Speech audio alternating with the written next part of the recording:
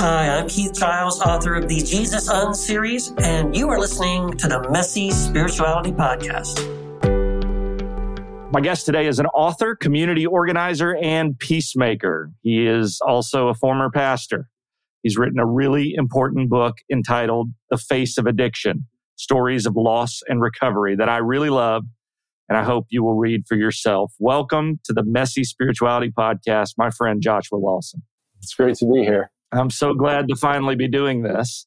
You were actually one of the very first people that I wanted when I was making a list when we started this thing 2.5 years ago of who I wanted to talk to on this podcast. I had been to the event that you and Keith Giles held in Portsmouth, Ohio on nonviolence and Jesus, and was so impressed by that and you and your character and just the way you talk, and you're such a good communicator. So you're one of the first people that I wanted to speak to when we started this thing, but it's just taken me this long to actually ask you on the podcast. So I apologize, but I'm glad you're here. Well, hey, kudos to you for 2 years. I don't know if most podcasts last that long. Well, I quit doing it for a while, but I'm back. So that's what matters, right? Well, I'm happy you're back. Let's start with your spiritual backstory. Were you raised in an atmosphere of faith? I was, yeah. I come from a family, both sides, blue collar, but both sides also raised to various degrees, within the Christian church, mostly Protestant, evangelical, Southern conservative. That's my background. That's the flavor of the culture in which we were raised. I'm in Southern Ohio, right on the Ohio-Kentucky border.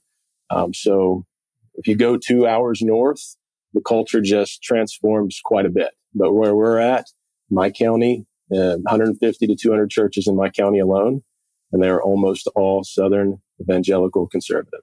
Wow. Were there events, experiences, authors that you read, thinkers that you heard speak that changed your faith over the course of your journey from what you were raised with? Oh, yeah, absolutely. Early on, I got into people like A.W. Tozer, Leonard Ravenhill. Those were some of my early influences.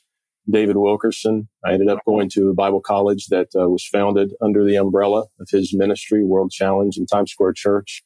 And it was that experience, probably more than any other early on at that Bible college, which was up in Pennsylvania, about 15 miles outside of Harrisburg. Where I encountered a few other authors that kind of set me on a different path. T. Austin Sparks was one of the big ones in the beginning. Gene Edwards, he was, very influential early on in the American house church movement. He has a lingering influence in many circles still yet. But those were some of the big ones early on. Watchman Nee, Witness Lee, some of the local church movement. That took place in mainland in China and kind of migrated over here back in the 60s. And of course, all those streams were connected in their own ways historically. But when I got in touch with some of those authors, men, ministers, they were mostly men, that kind of set me on a different path as far as church life goes. Kind of led me into probably what amounted to about a decade's worth of experience in what many people would call house church or house church movement or organic church. And I guess that brings me back full circle to where you started there. I think that's originally how I came into contact with our mutual friend Keith, because he ran in those circles as well. I'm not sure how much still these days, but that's how we connected originally, and ended up in Portsmouth. Keith ended up in Portsmouth, and ended up you being here as well. And I really enjoyed that conference we did. It was great to meet you as well. I appreciate your kind words, but yeah, I don't know how much of detail you want there, but that's kind of my backstory as far as all that goes. When my experience of you, when I met you in Portsmouth, talking about really controversial things like nonviolence and turning the other cheek and loving your enemies, not just your neighbors, but your enemies, that does not fit into my experience of conservative evangelical that you were raised in. So was your conservative evangelicalism just different than mine, or was there a shift from you away from your upbringing and the Bible college and all of that? It probably wasn't that different. When I think back on all of the churches that I attended, I don't remember much of an emphasis on enemy love. Maybe it was sprinkled in there when it had to be, with a sermon or a scripture reference, but there was never much spotlight on this as like the central message of Christ, the thing that can save the world, right? So I don't recall much of that. No, it was later on through the influence of some other, figures, historically and present, that I came to really see that if there is anything distinctive about the Christian faith, that it's got to be this emphasis on enemy love. So can you tell us who some of those historical and current figures were that kind of influenced you in a different direction or a new understanding? So when it came to enemy love, even that was later on when I made the original shift from a more like institutional, conservative evangelical church life to the organic house church movement. Even in those circles, there was not much emphasis on enemy love. There were in some parts, but not a lot. So even that came later on. I began to, encounter the works of people like Walter Wink, that liberationist theology. Even sometimes you would find it sprinkled in some of the mystical traditions of the Christian faith. Of course, some names that you're familiar with that you've probably talked to: Brad Jerzak, Brian Zahn. These are some of the names that are current, in relatively evangelical circles, some of them, or at least with a history. But I find that most of the people I've encountered who came to imbibe this as the central component of the Christian faith ultimately didn't find really much of a home anymore in evangelical circles. At least that's been my experience. Would you consider yourself homeless at this point, or are you kind of out in the desert, or how do you describe where you are right now spiritually? Now that is a fantastic question. Homeless in a sense, yes, because I still to this day, and I've always struggled with feeling that there was no particular group to which I belonged. And that's now as much, if not more than ever. So really in my own life, the past couple of years, there's been a real experience of coming home to myself, if that makes much sense. But as far as institutionally or group affiliation, yes, still very much homeless and without a sense of belonging, unfortunately, I guess. Well, in the couple of years that I've been working on this podcast, and really even longer than that, I've come across so many people who say those exact same things. And so there are so many of us out there in that desert that we can't be homeless because we belong with each other. But yeah, I think what you just said is key. Finding a home with yourself is so important. And the deeper I get into the love of God, the more I love and accept myself. And I don't think I could do that in the evangelical setting in which I was raised. No, not at all. I mean, that was the central focus of a lot of the churches I came up in, was an absolute rejection of yourself, right? And this is what Jesus meant by deny yourself. I don't think that was what he really meant, the way I came to imbibe that and take away from that. But that's also often how it came across, was there are parts of you, if not all of you. I mean, some of the real intense guys will say all of you, you're just your sin as you are. Total depravity. At the very least, there are many parts of you that have no place, right? You might struggle with them in your human experience, but you can't befriend them. You can't accept them. You can't spend time with them. They just need to be outcast and exiled, and that became a real problem for me, as it has for many people. I guess I'm thinking about your work today and the theme of your book.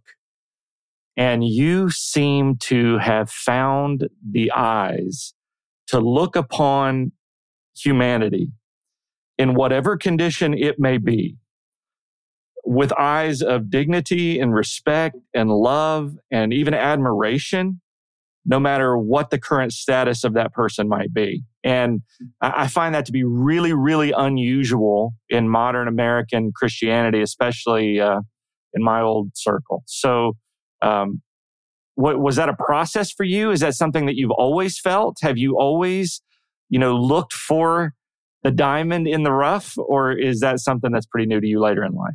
I mean, I guess I have some personality, tendencies and dispositions, maybe, that lend itself to that. But I've long been a very exclusively minded person, look in approaching it from the sense of an idealist, looking for the perfect vision, the perfect kind of community, the perfect state, of being in myself.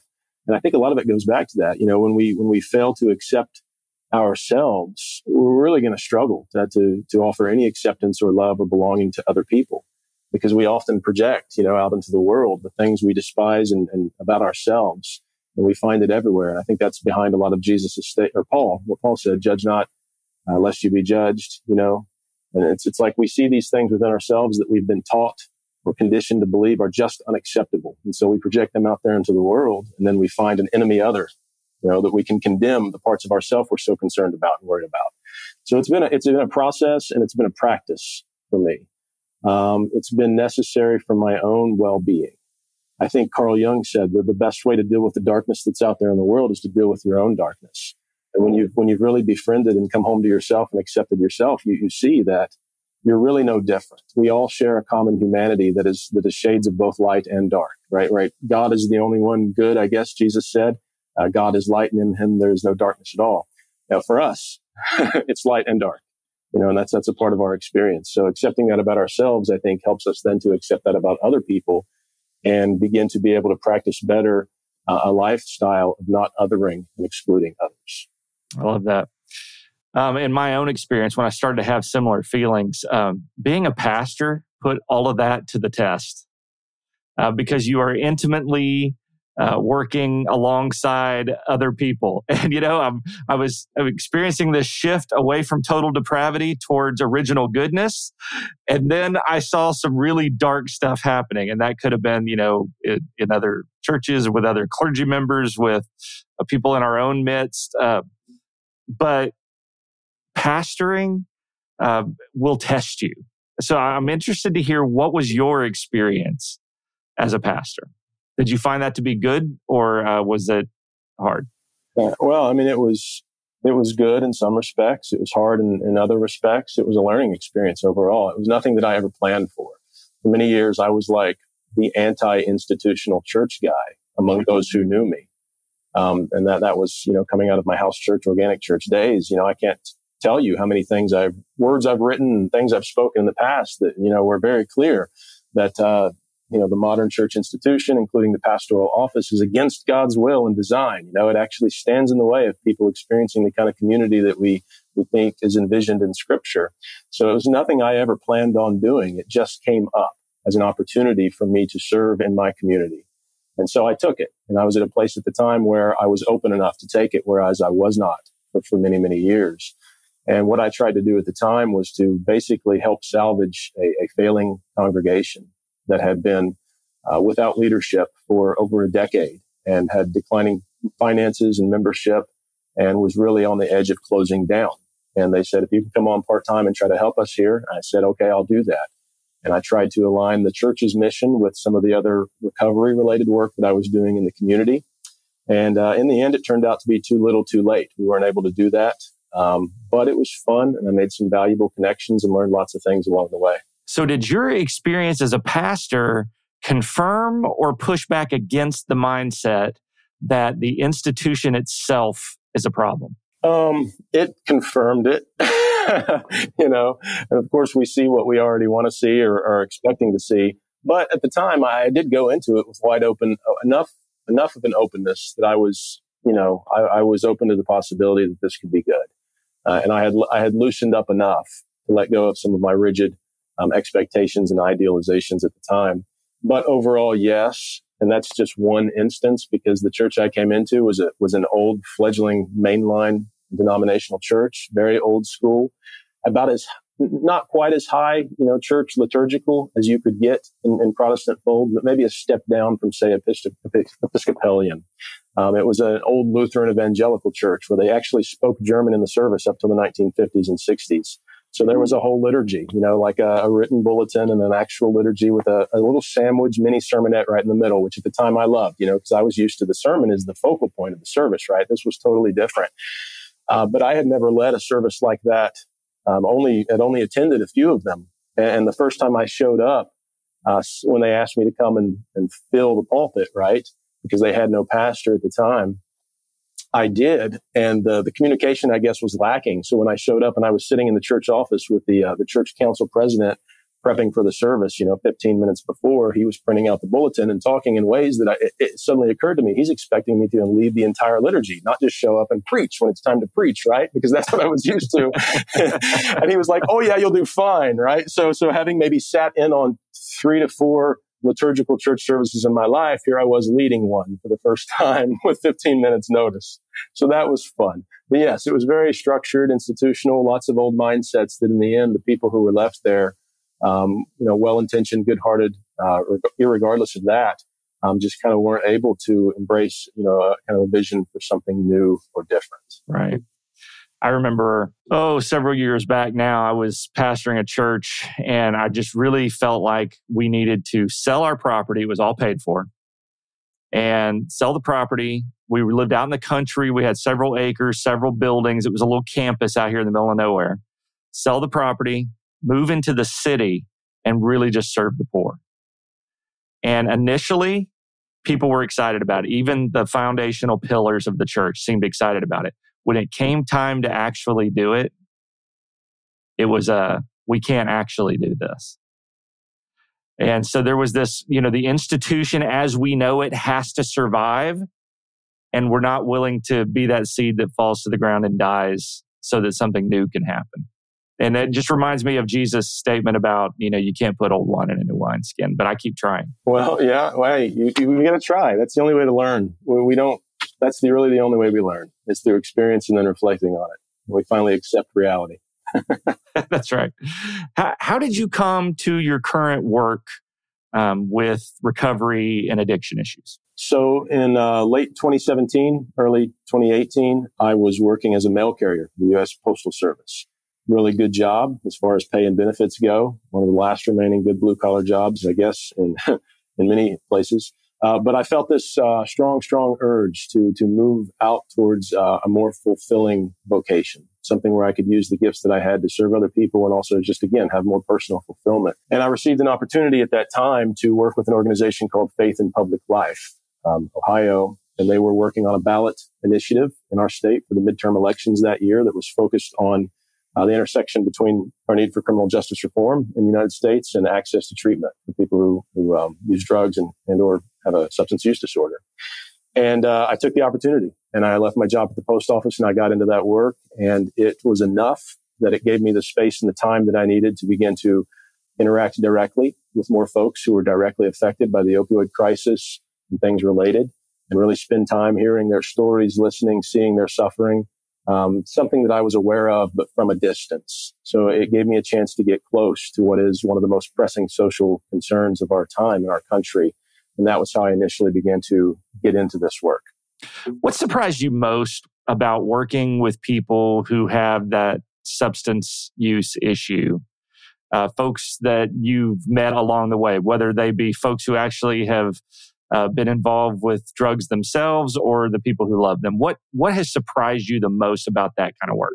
How much insight they bring into the general human condition.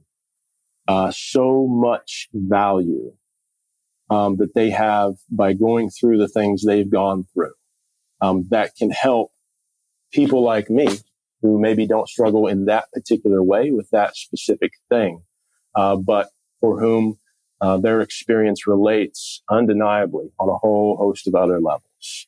Yeah, that would be the main thing that stands out to me. Has getting to know people in the trenches of the war on drugs changed your political philosophy on this issue at all? Yeah, absolutely. Because, in society, we're used to, all of the loud voices come from those at the top, and those at the bottom who are pushed out to the margins of society often don't have a voice or are not listened to by those who occupy power at the center. But this is where there's a lot of real good resonance and overlap with the message of Christ and the kingdom of God, because that's what he was doing, right? In many instances, he was going out to the margins. He was spending time with the people there, and he was amplifying, magnifying their voice to those who occupied power in the center. And that was what was so upsetting in many instances to those who were in power at the time and who took issue with Jesus, the things he did, the things he said, because he was amplifying the voice of the marginalized and he was identifying with them preeminently over those who had the power. So what brought you to the point of actually sitting down and writing a book and telling these stories? Yeah, so I am a storyteller. I think that's one of the chief ways to change a culture is to shift the public narrative, the stories we tell about one another in society that inform how we relate to one another. And historically, the poets and the prophets and the faith leaders and communities have been those who tell the stories, who set the tone for how society and people in it relate to each other by and large. So, I was coming to the end of that campaign, with all of this new insight for me. It wasn't much at the time, but it was new enough. And these new connections and these new relationships I'd formed, and all this suffering I was beginning to become more aware of. And I thought, well, how can I take my desire and the ability I have to tell stories and pair it with this pressing social concern? And that was where the idea was conceived, to begin to interview some of the people I'd met along the way during that year and create a platform where I could tell their stories. And that's how The Face of Addiction came out of that. Well, I hope folks will read the book and devour it for themselves, be touched by each of these stories. But could you tell us just about one person that you met and discuss in the book? Just anybody that comes to mind. Just tell us one story from the book. So I'll talk about Christine. Christine, early on in the project, was was a lady who reached out to me, very eager to tell her story. She was in recovery herself after decades in active addiction.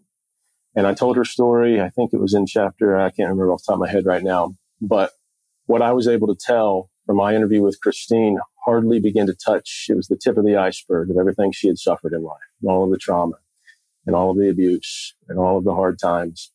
But she had found her way into recovery after near-death experiences and multiple overdoses and relapses and whatnot.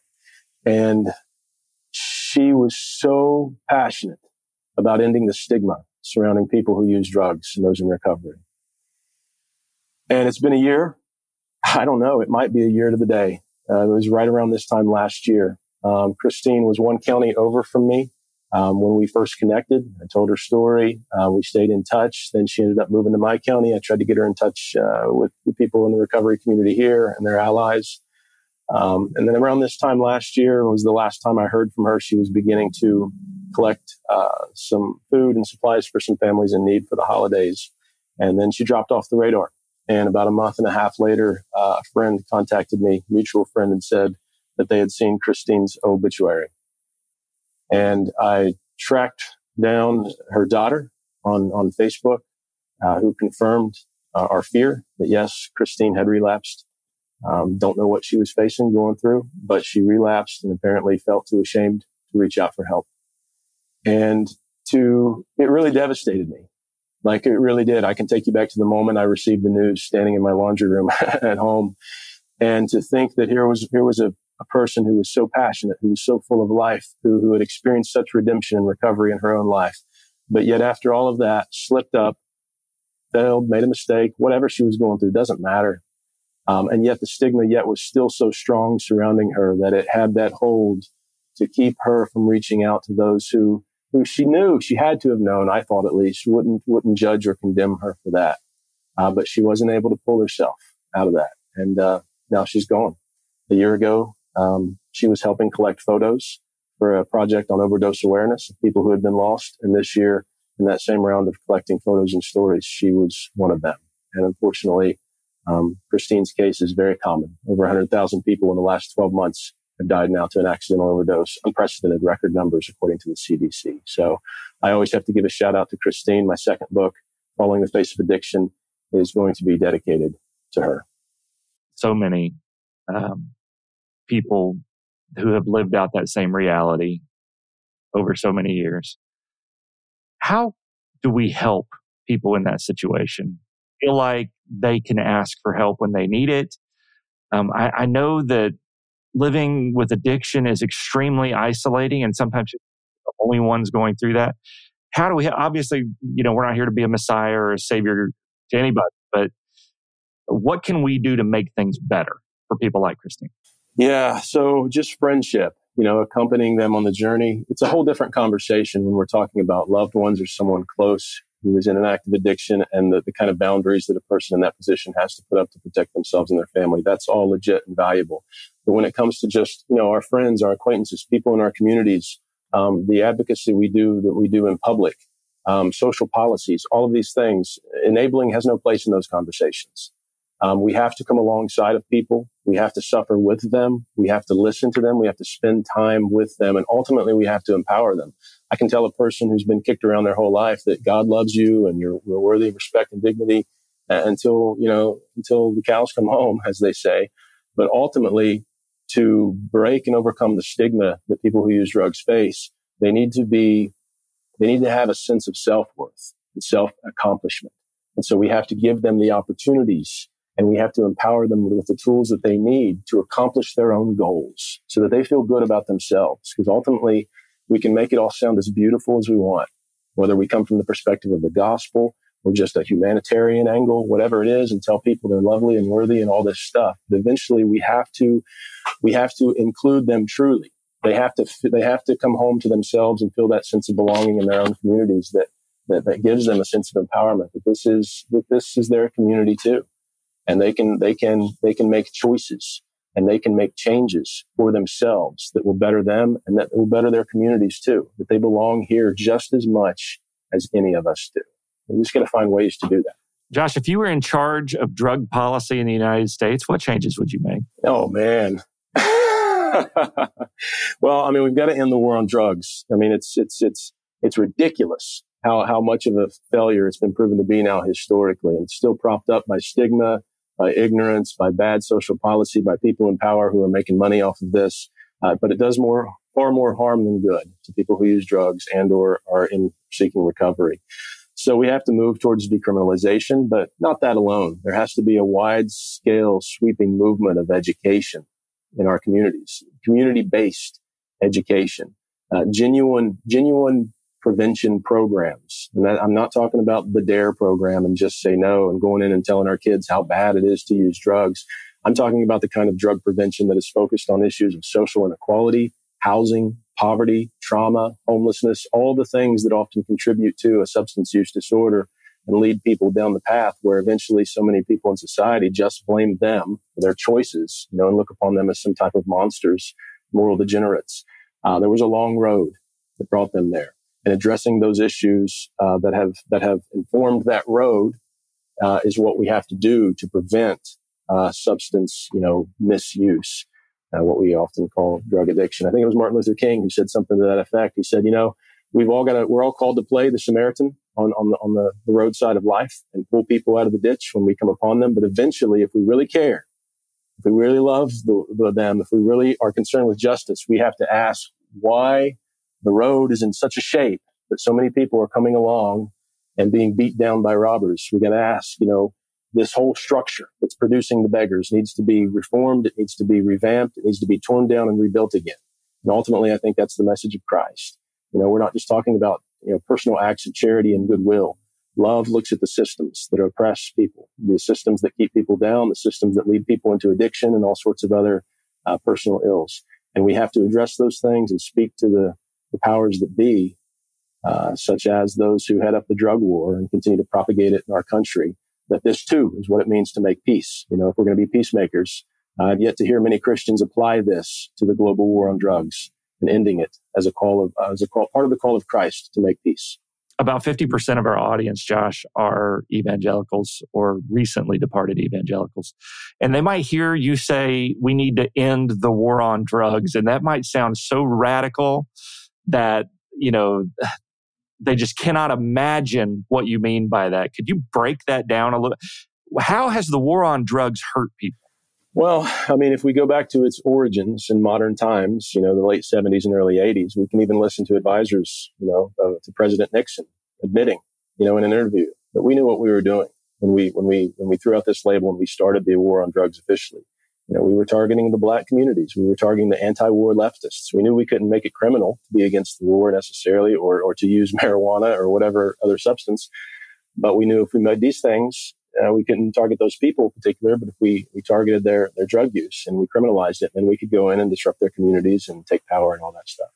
So we see that, when Reagan really started to fund it, President Clinton was probably the worst of all, to put in place policies and measures that led to mass incarceration, which is there are many sources and voices out there showing how that's disproportionately affected Black, communities and individuals. There are so many ways there are so many nuances, surprising nuances to how the drug war negatively affects people, how it keeps them in a cycle, of crime and poverty and all of the related issues, that you don't see from afar. You don't see from the suburbs. Unfortunately, that's why it's so important to have voices and allies out there who will magnify and center the voices of the marginalized, because you begin to hear a different story, a different take on these things. I get it that it sounds radical. It would have sounded radical to my ears at one point too. But that's why I'm writing a follow-up book to The Face of Addiction, which is with the editor now, called Drugs and Jesus. That's going to provide a lot of the theological framework to particularly evangelicals who may feel that they need that to enter into the work of harm reduction, which also includes a really good, solid look at the negative effects of the drug war and what it means when we say we've got to end this thing. We really want to love and help the people who are suffering in our communities. I love that you're writing about that. When can we expect that next book? Well, I'm hoping sometime in 2022, hopefully closer to the first half than the second. But like I said, it's with the editor right now. The manuscript is complete. So as soon as I get it back from her, I'll give it a final revision and send it off to the publisher, and then it will be up to their schedule. But hopefully sometime in the first half of 2022. Awesome. Well, I'm so excited about that. How can folks get in touch with you? They've listened, they've heard your story and heard what you had to share today, and maybe they know somebody who deals with substance use, and they just want to have, a friend like you who knows what they're doing, maybe help them think differently about some things. Is there a way that folks can follow you online to connect with you? Yeah, social media is the best way. I'm active on Facebook. I'm active on Instagram. I'm even active on TikTok, though I don't speak as much about these issues there. Email as well. My website, lawsonwrites.com. I have some people who like to support my creative work on Patreon. You can look me up there as well. So all those avenues. But Facebook is probably where I'm still the most active on social media right now. If that is an indicator of my age, so be it. Well, friends, I hope you will get a copy of the book, The Face of Addiction, Stories of Loss and Recovery. It's available now. You need to read that so that you can fully comprehend the follow-up that we'll be releasing shortly. Josh Lawson, man, I love your heart. I love how you are so transparent, and your communication gift is so strong that you communicate things in such a way that it helps hard-hearted old people like me think differently about something. And I'm so grateful for you. I appreciate that, Jason. I feel all the same about you, brother. Thanks so much for joining me. I look forward to having you back on when the second book comes out. Absolutely. Thanks for listening to this episode of the Messy Spirituality Podcast. If you found it meaningful, please rate and review the show on iTunes or your podcast platform of choice. Join the conversation by following the show on Facebook, Twitter, and Instagram, or joining our listener-exclusive Messy Conversations group on Facebook. Finally, check out Jason's weekly Pathos column at messyspirituality.org. Thanks again for listening. We'll be back soon with another new episode.